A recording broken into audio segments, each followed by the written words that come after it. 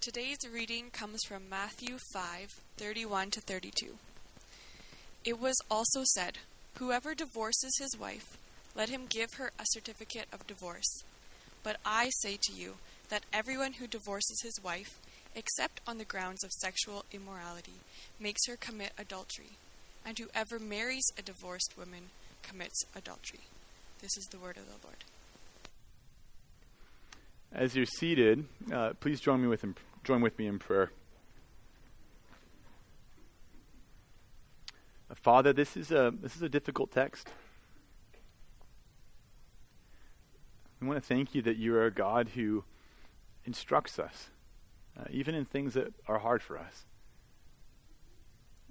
God, we thank you that you are a God who is merciful and gracious to sinners like us. Father, and I ask for your help. Would you work by your Holy Spirit? Lord, this text will only bear fruit in our lives if your Spirit is working and applying it to us. So we ask that you would give us sensitive hearts to hear, to repent, to be filled with hope again in your gospel, to rejoice in the grace that Jesus gives to sinners like us. Would you glorify your name through our church? In Jesus' name, amen. My family is broken. My family is a broken family. And what's funny about family brokenness is that it's kind of the reverse of the boiled frog experience.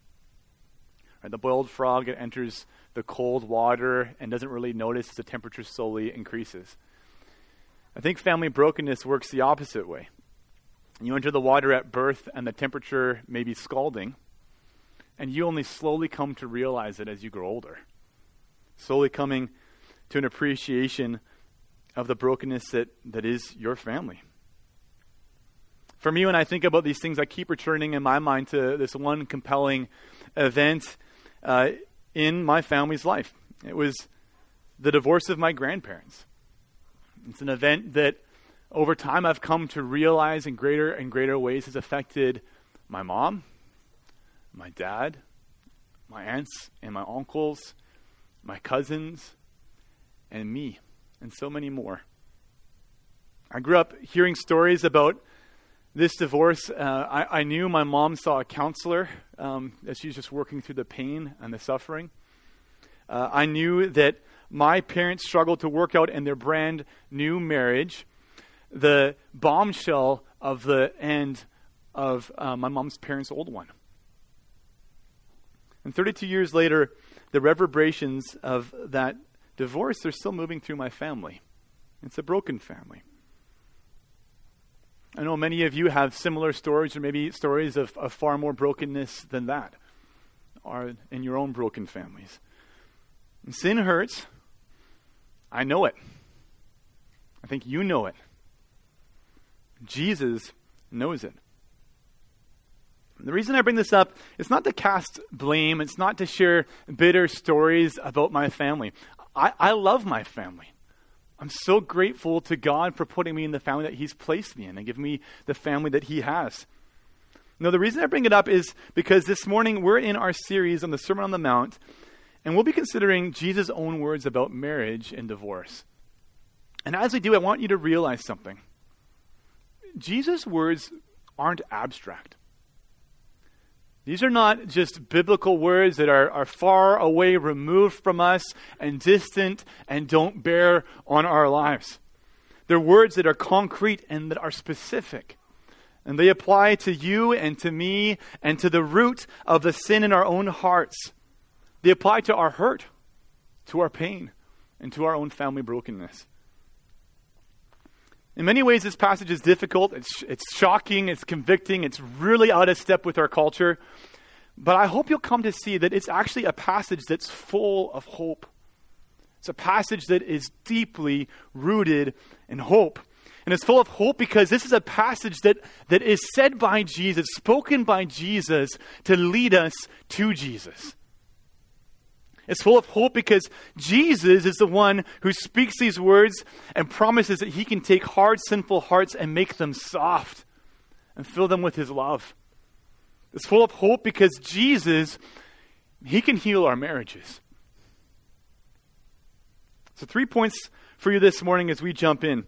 Number 1, Jesus' teaching. Number 2, Jesus' reason. And number 3, righteousness that comes from the heart. So point 1, look with me at Jesus' teaching. So Matthew 5:31-32, Jesus begins to unpack this third example of greater righteousness in the section that we're in the Sermon on the Mount.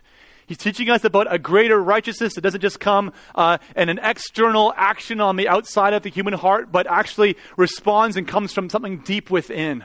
Comes from a deep obedience and love for God. He's already shown us a couple examples. He's spoken about murder and anger. He's spoken about adultery and lust. And now again, he aims for the heart, but this time his topic is divorce. His topic is divorce because he knew the heart of his culture, the people around him. He knew their hypocrisy. And he starts off in Matthew 5:31 with these words. Jesus says this, "It was also said, whoever divorces his wife, let him give her a certificate of divorce." It was also said. Kind of picks up the same phrase you have heard it said that he said in the previous 2 examples. And again, Jesus referring to the Jewish Old Testament scriptures that came before his arrival. The scriptures and the revelation of God that he gave to his people, Israel, and his covenant relationship with them, and that Jesus himself has now come to fulfill. And in that Old Testament law that this people was familiar with, and to which Jesus refers to when he says it was also said, in that law, there was a particular passage of Scripture in the book of Deuteronomy where God speaks through his prophet Moses. And in that law, divorce is permitted. In that law, divorce is permitted given certain parameters. And this is what Jesus is referring to here in Matthew 5, verse 31, when he says, it was also said. He's referring to that law.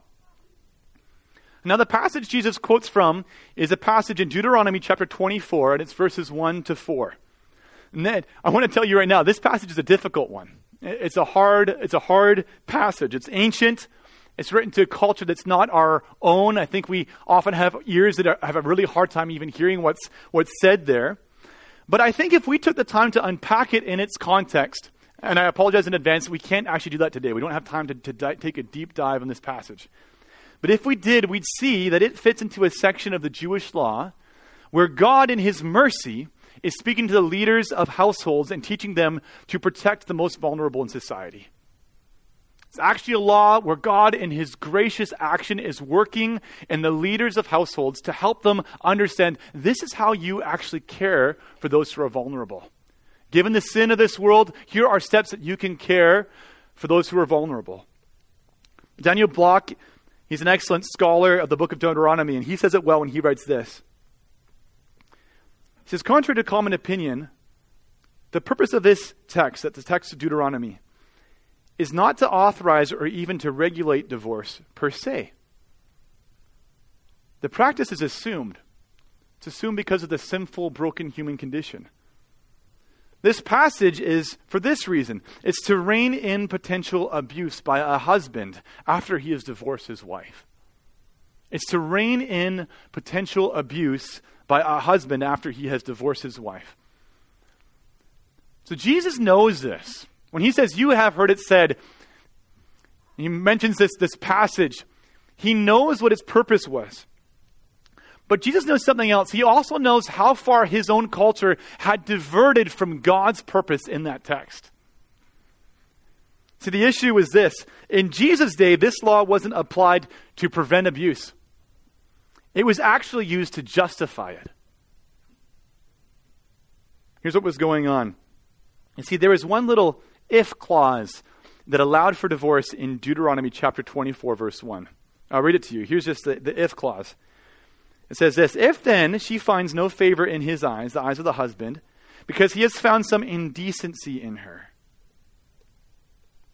And rather than look at the heart of what this law was teaching, in Jesus' day, endless hours were spent debating that if clause and that word in particular, indecency.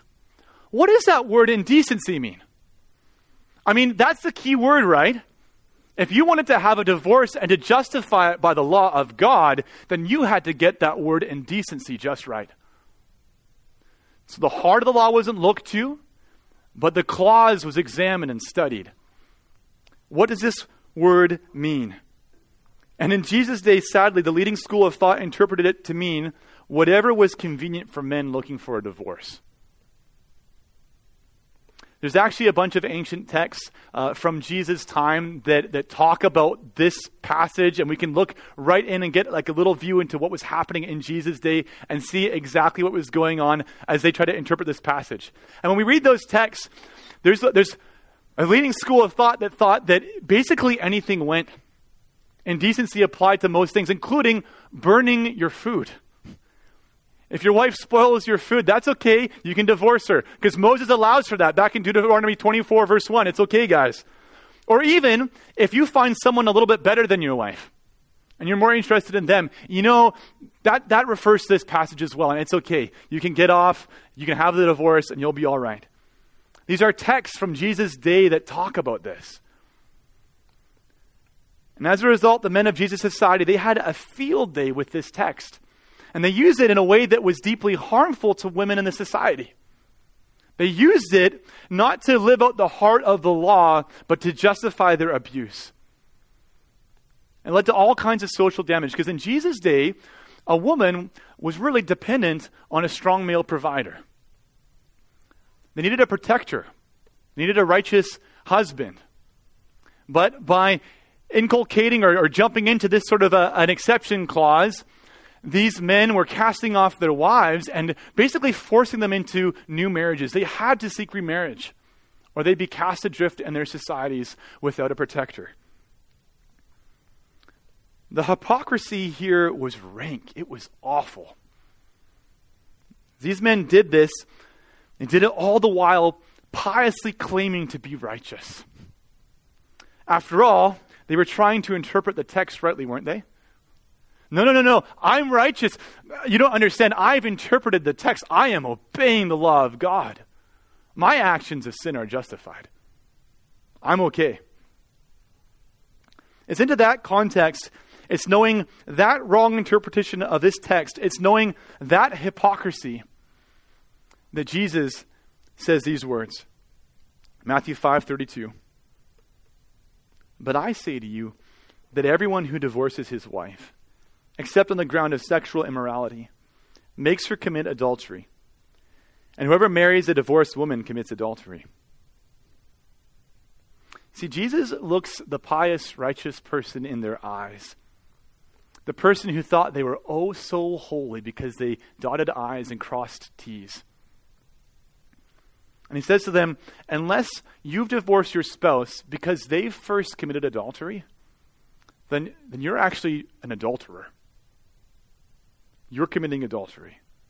Or you're the cause of someone else committing adultery. Yet again, I think in this passage, Jesus is revealing his greater righteousness, and he's been cutting straight to the heart. Not just murder, but anger. Not just adultery, but lust. Not just divorce on the one hand, but the hypocritical heart attitude behind it. So all right, okay, that's the passage. I think we get that in this context, Jesus is caring for vulnerable people, and he's confronting men who are gaming the system to their own advantage. That's what's going on here. We can, I think, go along with that. But then we ask the question, don't we? But what do these words have to do with us? What do these words have to do with us? Do Jesus' words matter for us today? After all, isn't our society completely different than Jesus' society? It's not exactly the same thing. Women aren't dependent on a male provider and protector in the same way. So what's going on here? I mean, besides, in our own society, divorce is common. 42 to 45% of marriages end in divorce in our day and age. And freedom for either party to divorce when and where they want to, I mean, that's all normal for us. So what do Jesus' words matter for us today? Well, to answer that question, I think we need to turn to Matthew 19. Because although Jesus only says 2 verses worth of words on the subject in Matthew 5, he says much more in Matthew 19. And we're going to have to go there to unpack the meaning of what's going on here, to understand what are his reasons, what is he getting at, what is he driving at. So turn with me then to our second point, Jesus' reason for his teaching. In Matthew 19, I'll set the stage. In Matthew 19, the religious elite, they're called the Pharisees. They're coming to Jesus and they're trying to trap him on a technical matter of the law. So they've come to Jesus, they say, all right, we want to catch Jesus up. We want to enter into a dialogue with him and kind of expose how he doesn't think rightly about the law and expose him in his error. And they've heard about Jesus' teaching back in Matthew 5. They've heard about it. They know what he says. And in 19 verse 3, they ask this, is it lawful, Jesus? Is it lawful to divorce one's wife for any cause? And that any cause is again referring to their own interpretation of indecency. And they know that Jesus' answer is no, I think. But we haven't heard why yet, and we haven't heard why, and neither have they. So Jesus tells them. But here's the thing. Jesus doesn't fall into their trap.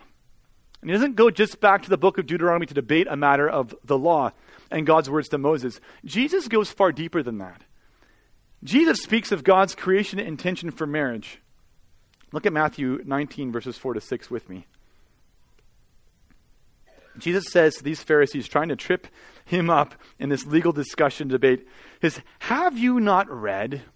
And by the way, that's a really great thing to say to a self-righteous religious teacher. You know, someone who loves the Bible. Haven't you read? Don't you know this passage of Scripture? That he who created them from the beginning made them male and female. He's referring back to creation, to God's purpose and his intention in creating male and female. He says, haven't you read the passage in Genesis chapter 2, verse 24? The second chapter of the Bible. Don't you guys know that passage when God says this? Therefore a man shall leave his father and his mother and hold fast to his wife, and the two shall become one flesh. So they are no longer two, but one flesh. What therefore God has joined together, let not man separate. What's going on here is this.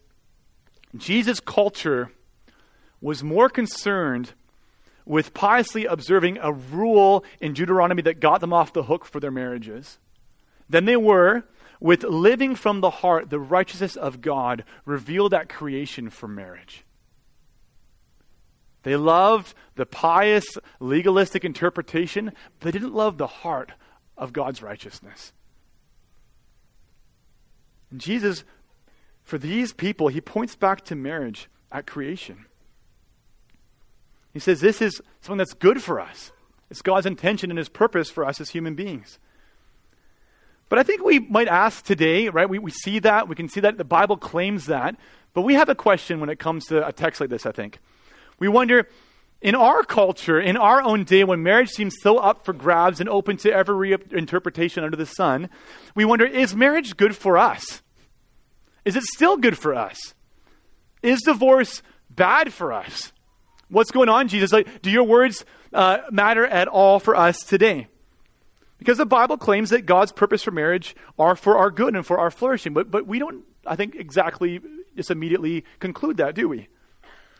We need to realize that the Bible claims it, and the Bible's right, but that it's actually a claim that's supported largely in our culture. We talked about this a little bit last week, and I'll just share this with you today.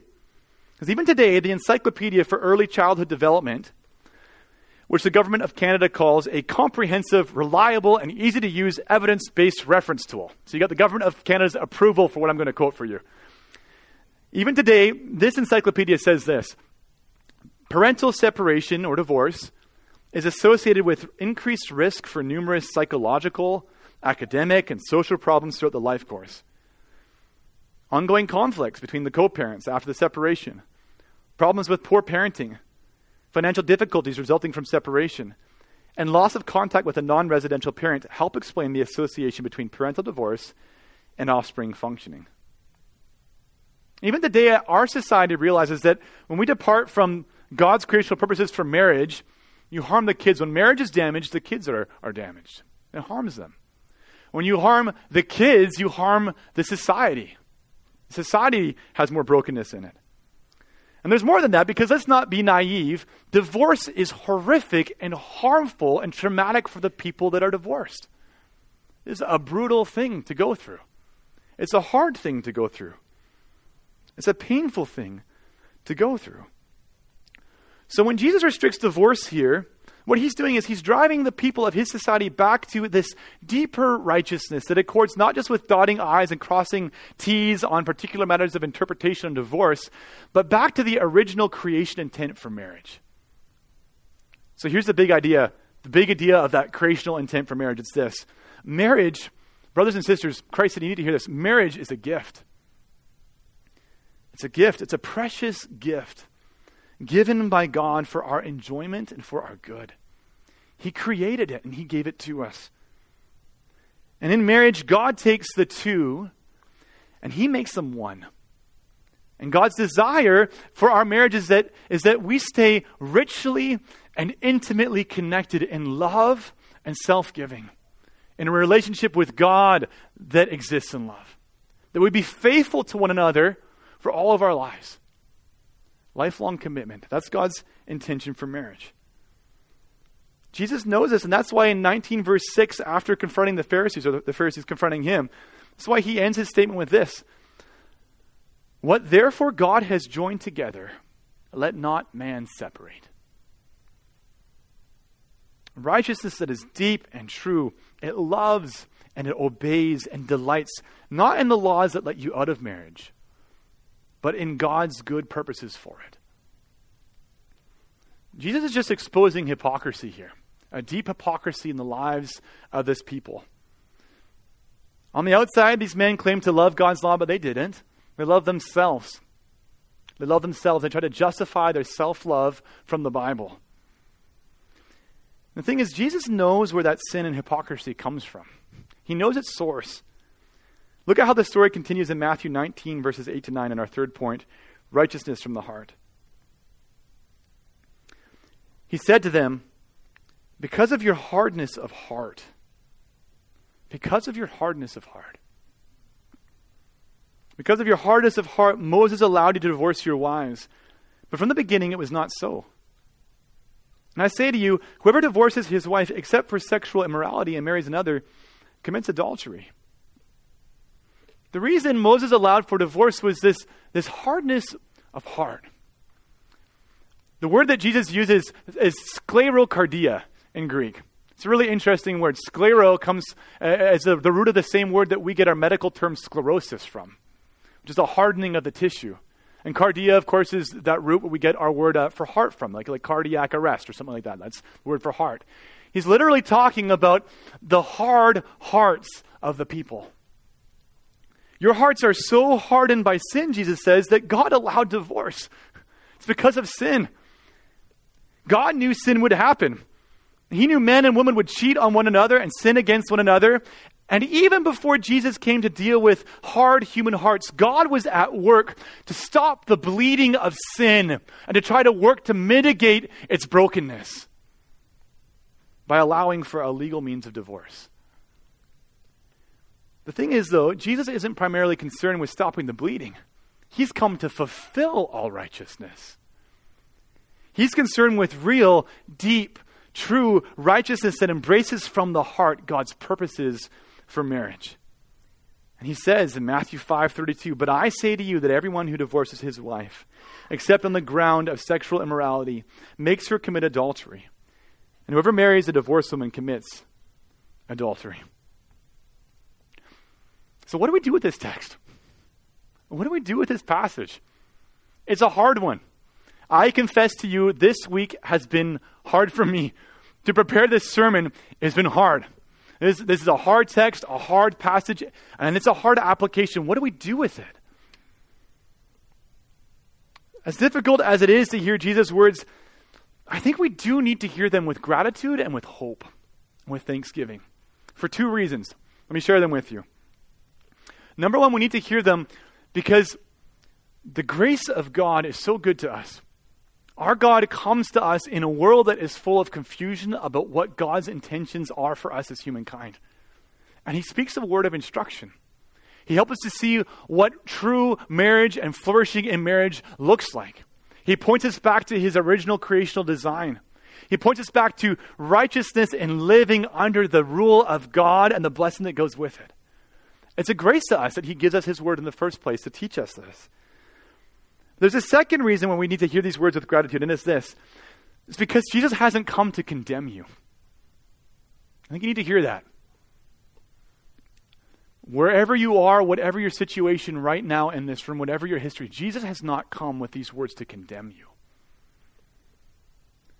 It says in Isaiah about Jesus that a bruised reed he won't break. He's a tender-hearted and merciful Savior. He's not coming to condemn you. He's coming to offer you his grace and his forgiveness and his mercy, and to beckon you towards himself, because in you he can work to fulfill the righteousness that he's after. When still, though, I think these words are hard, because as we look at this high standard for marriage, we all look pretty badly against it, don't we? We all measure badly. Even, obviously, those of you, I think, who've worked through something as painful as divorce in your life, I'm sure you feel this as you look at this passage. But even for those of you who haven't been divorced, I think that we who haven't been divorced, we come to this passage and we can feel self-righteous about it. But we need to be disabused of our self-righteousness real quick. So let me ask you a question. Just think about this. In your own marriage, how have you been doing loving your spouse faithfully? In your own marriage, how have you been doing living in unity and in loyalty and in oneness? Even if you haven't been divorced, what's happening in your heart in your marriage? I think we need to remember the earlier words that Jesus has spoken here. Jesus equates hatred with murder. So what's going on in your own hearts towards your spouse in frustrations, in bitternesses, and hatreds? Jesus equates, just earlier to this passage, he equates lust with adultery. So how's it going in your marriage, staying faithful to your spouse with your eyes, with the desires of your heart?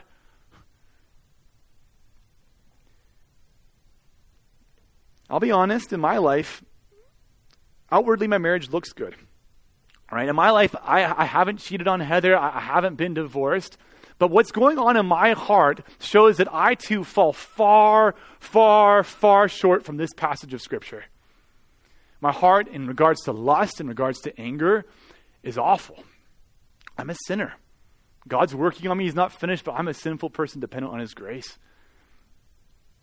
Even to be specific, with you and concrete, last Monday, man, I was grumpy. It was an okay morning. And then the afternoon, something changed. I started talking to Heather, and something she said set me off. And it was not her fault. It was my sinful heart. And my thoughts towards her were awful. In my anger and in my sin. And I fall short of this. And I know you. I think you're just like me. I think it turns out that you and I, that we don't love God's intention for marriage either. We don't guard it. We don't love it. We don't love him. We don't fight to honor marriage. We don't fight to honor the glory of God in our marriage. We don't fight to love one another with all of our hearts and love God with all of our hearts. We don't do that. We fall far short. Like the people Jesus confronts with his teaching, I suffer from sclerocardia, and so do you. We all suffer with hard-heartedness. But here's the good news. Jesus can change our hearts. He can change our hearts, and he can fill in us his greater righteousness. So behind this teaching on the divorce, we need to see that there is a word of hope, the only real word of hope that sinners like you and I need. You know what the word is? It's Jesus. It's the name of the person who speaks these things to us. I want to spend the rest of our time looking at 3 ways that the good news about Jesus Christ can fulfill all righteousness and make every difference for us and in our marriages. I want to just spend the rest of our time there. And if you're a single person and you're like, man, I don't know why I came this morning. You know, this is all about marriage. I should have just stayed home.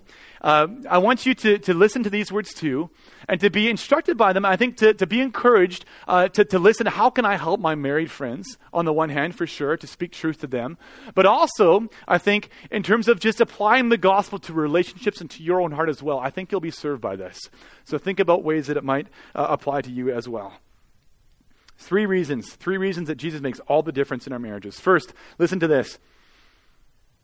If your heart is hard towards your spouse right now, if you're living in a weight of unforgiveness towards your spouse, if you are feeling that hardness and that distance growing and you're so far down the road, like, I don't even want to try anymore in my marriage. I don't even want to try anymore. If your heart is hard, hear this promise. Ezekiel 11:19-20. I will remove the heart of stone from their flesh and give them a heart of flesh, that they may walk in my statutes and keep my rules and obey them. Brother and sister, Jesus came into this world. He entered in to die, to invite you to come and to die with him. So your heart would be crushed and dead with him and his death, so that you could be raised to new life with him.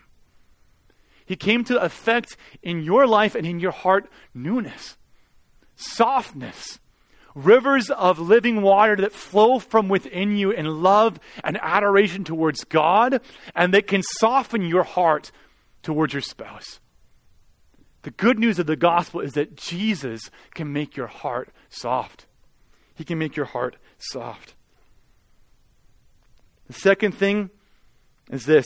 Jesus makes all the difference in our marriages because Jesus can empower you to forgive. Jesus can empower you to forgive. And I realize this morning that your marriages are full of deep, maybe even unspeakable wounds. And for some of you, maybe it's not deep wounds, maybe it's just a slow accumulation of the paper cuts.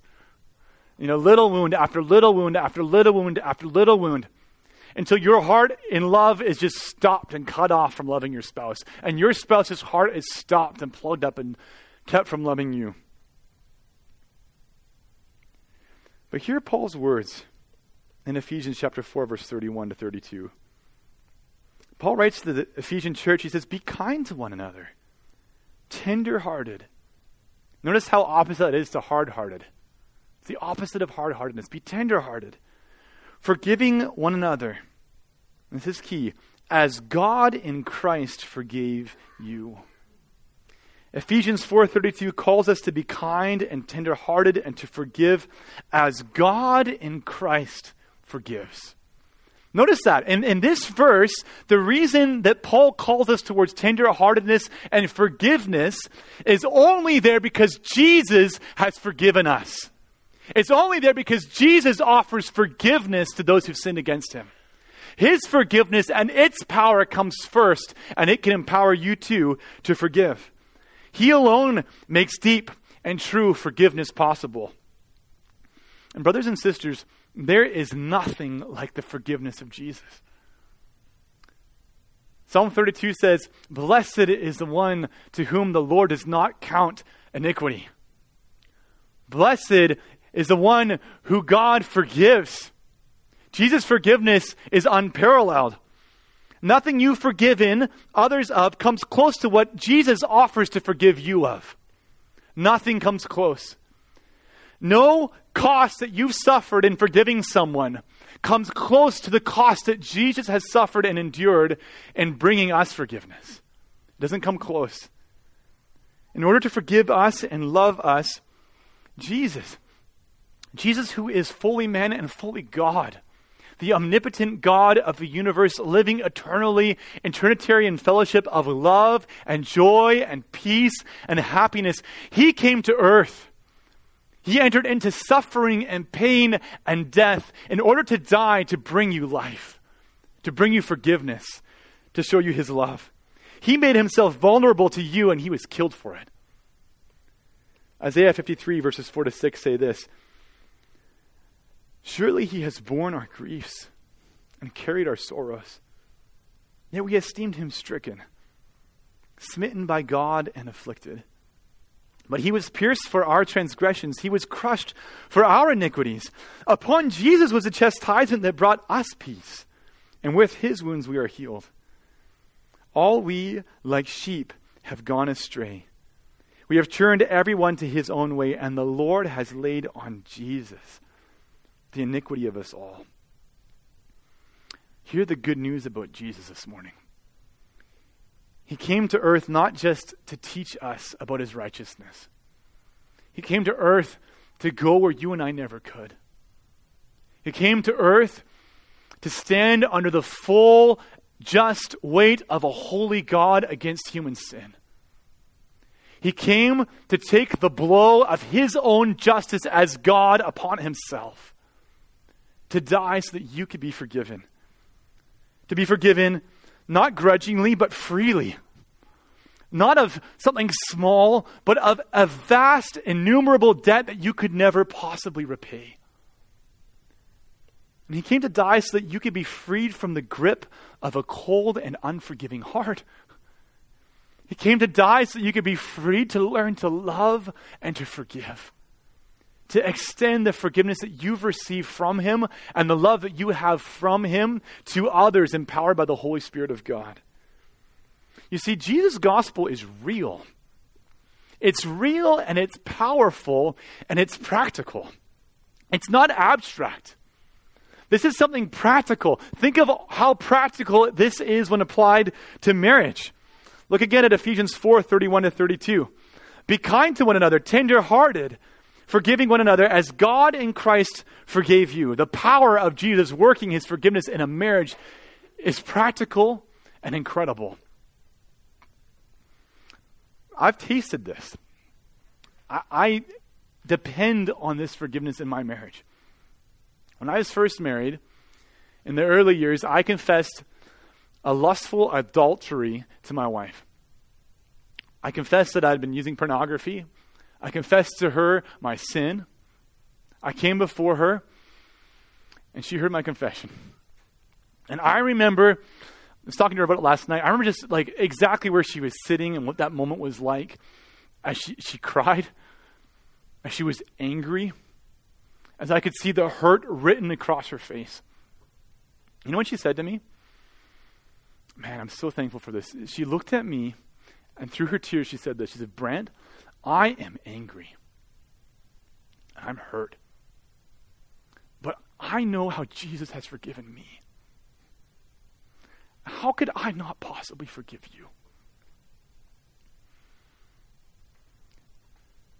I think those are probably the sweetest, most Jesus-saturated words that I've heard coming from my wife and applied to my own heart. You know where they came from? They came from a wife who knew Jesus' love, who knew Jesus' forgiveness. It came by the grace of the Holy Spirit working through her to forgive me. I am so thankful. You know, my marriage and every marriage depends on this forgiveness from Jesus. It depends on it. Because here's the deal. You're going to hurt the person you're married to if you haven't already. You are going to wound them deeply.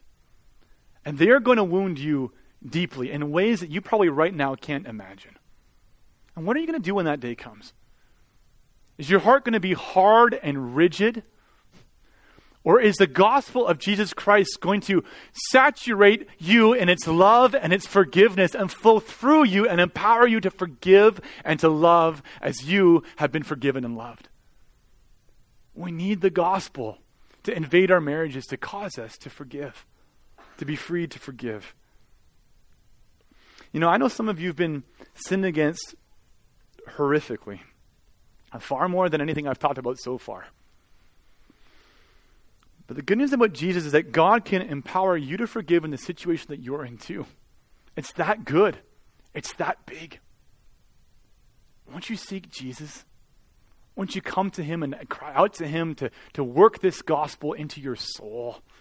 That you'd behold Jesus and be empowered by him and by his Spirit to forgive as you've been forgiven. There's a third way, though, that Jesus can redeem and work in our marriages and fulfill in us his righteousness. It's this: Jesus, through his gospel, he can redeem what's broken. He can redeem what's broken. He can change it. Several years ago, just before my grandmother started losing her memory pretty significantly, I had a conversation with her. I sat down with her. It was a sunny afternoon at my parents' place. It was a family event, and she was kind of sitting off by herself. And I went and sought her out and sat down with her. And by God's grace, we have a pretty close relationship. There's many years of piano lessons that went poorly when I was young. That you know, if the piano didn't go great, the time with Grandma went well, and I got to know her. We had a good relationship. And gently, at what seemed like the right time in the conversation, I asked her something I've been wanting to ask her for so long. I said, Grandma, I said, most of your grandkids, they're walking with Jesus. She's got a big family. We're part of a big family. Most of them are walking with Jesus. I say, and Grandma, most of your kids and your in-laws are walking with Jesus. Like, what do you attribute that to?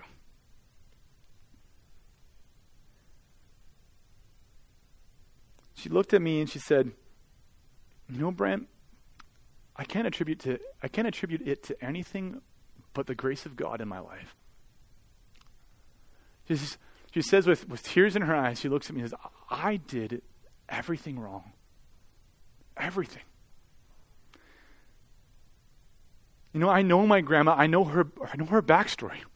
That's why I asked her the question. And I looked at her and I saw through her tear-stained face that she loved Jesus, that she knew his grace, that she knew intimately her sin and her failures and her struggles and her excesses. She knew the hurt she caused. She knew the hurt and the pain that she received. But through it all, she knew Jesus. She'd come to trust in Jesus for his forgiveness and for his grace. She loved him. She depended upon him, and she looked at me and she said, it's all Jesus. Everything that's happened in my family is Jesus. It's not me. I know my sin. I know my brokenness. To be sure, I see the brokenness of my family today, stemming from the sin of my grandmother and the sin of my grandfather, in more ways than I ever did when I was young. I just watched how it's affected my whole family. But against the backdrop of that pain and that suffering and that brokenness, I see something else too. I see the grace of God writing his story of glory and goodness and love against the backdrop of human sin. You know what's awesome? The reason that's there in my family is because Jesus is our Savior, but he's not just our Savior. He's not just my Savior or my grandma's Savior. He can be your Savior too. He's a God who loves to redeem. The good news about Jesus is that no matter who you are, what you've done, whether you've been divorced legitimately or not, or how broken your marriage is or your family is, the good news is that Jesus can meet you right here, right now, and he can redeem. And he can make whole. And he can make new. And he can begin to write a story of grace and love and mercy and forgiveness against the backdrop of sin and death. That's the Jesus that we serve. As we conclude, I want you to think about this. There's a way we can approach Jesus' words in divorce here in Matthew 5, and I think that we can be very much like the people he's trying to correct. I think we can approach these words and we can look for ways to dot I's and cross T's and get our theology about divorce exactly right. We come to the passage precisely and primarily for that reason. And yes, there are reasons for divorce to legitimately happen today. But you need to realize that the heart of what Jesus is saying here isn't to focus on reasons for divorce. That's not the heart of what he's saying. The heart of what he's saying is to highlight the bankruptcy of our sin and to provoke us to come to him for forgiveness and for restoration that only he can bring to us. That's the heart of the passage. He's inviting us not to embrace a clause that allows for divorce. He's inviting us to come to him for redemption and forgiveness and for mercy and grace, to be empowered in your marriage where you're at, to have hope that you serve Jesus who's bigger than any of the sin that's in your marriage. That he can empower you to have a rich love and grace, not because of sin, but in spite of sin and because of his grace. However hard your heart, or dead your marriage, or hypocritical your righteousness, Jesus can make you new. Christ said, won't you come to him and receive that? Won't you receive that? Stop trusting in yourself and stop trying to fix what's broken on your own. You can't do it. I promise you, you'll fail. But there's somebody who can. Come to Jesus. Come to him to have your heart made new and filled with his love. Come to him to be forgiven and to learn to forgive others as you've been forgiven. Come to him to have him restore what's broken and maimed and horrifically marred by sin. Come to him and hear the words of John 7:37-38. When Jesus says this, Christ said, hear these words. If anyone thirsts, we are thirsty. In our sin, we are so thirsty. If anyone thirsts, let him come to me and drink. Whoever believes in me, as the scripture has said, out of his heart will flow rivers of living water. That's the gospel promise for you in Christ Jesus this morning. Will you pray with me?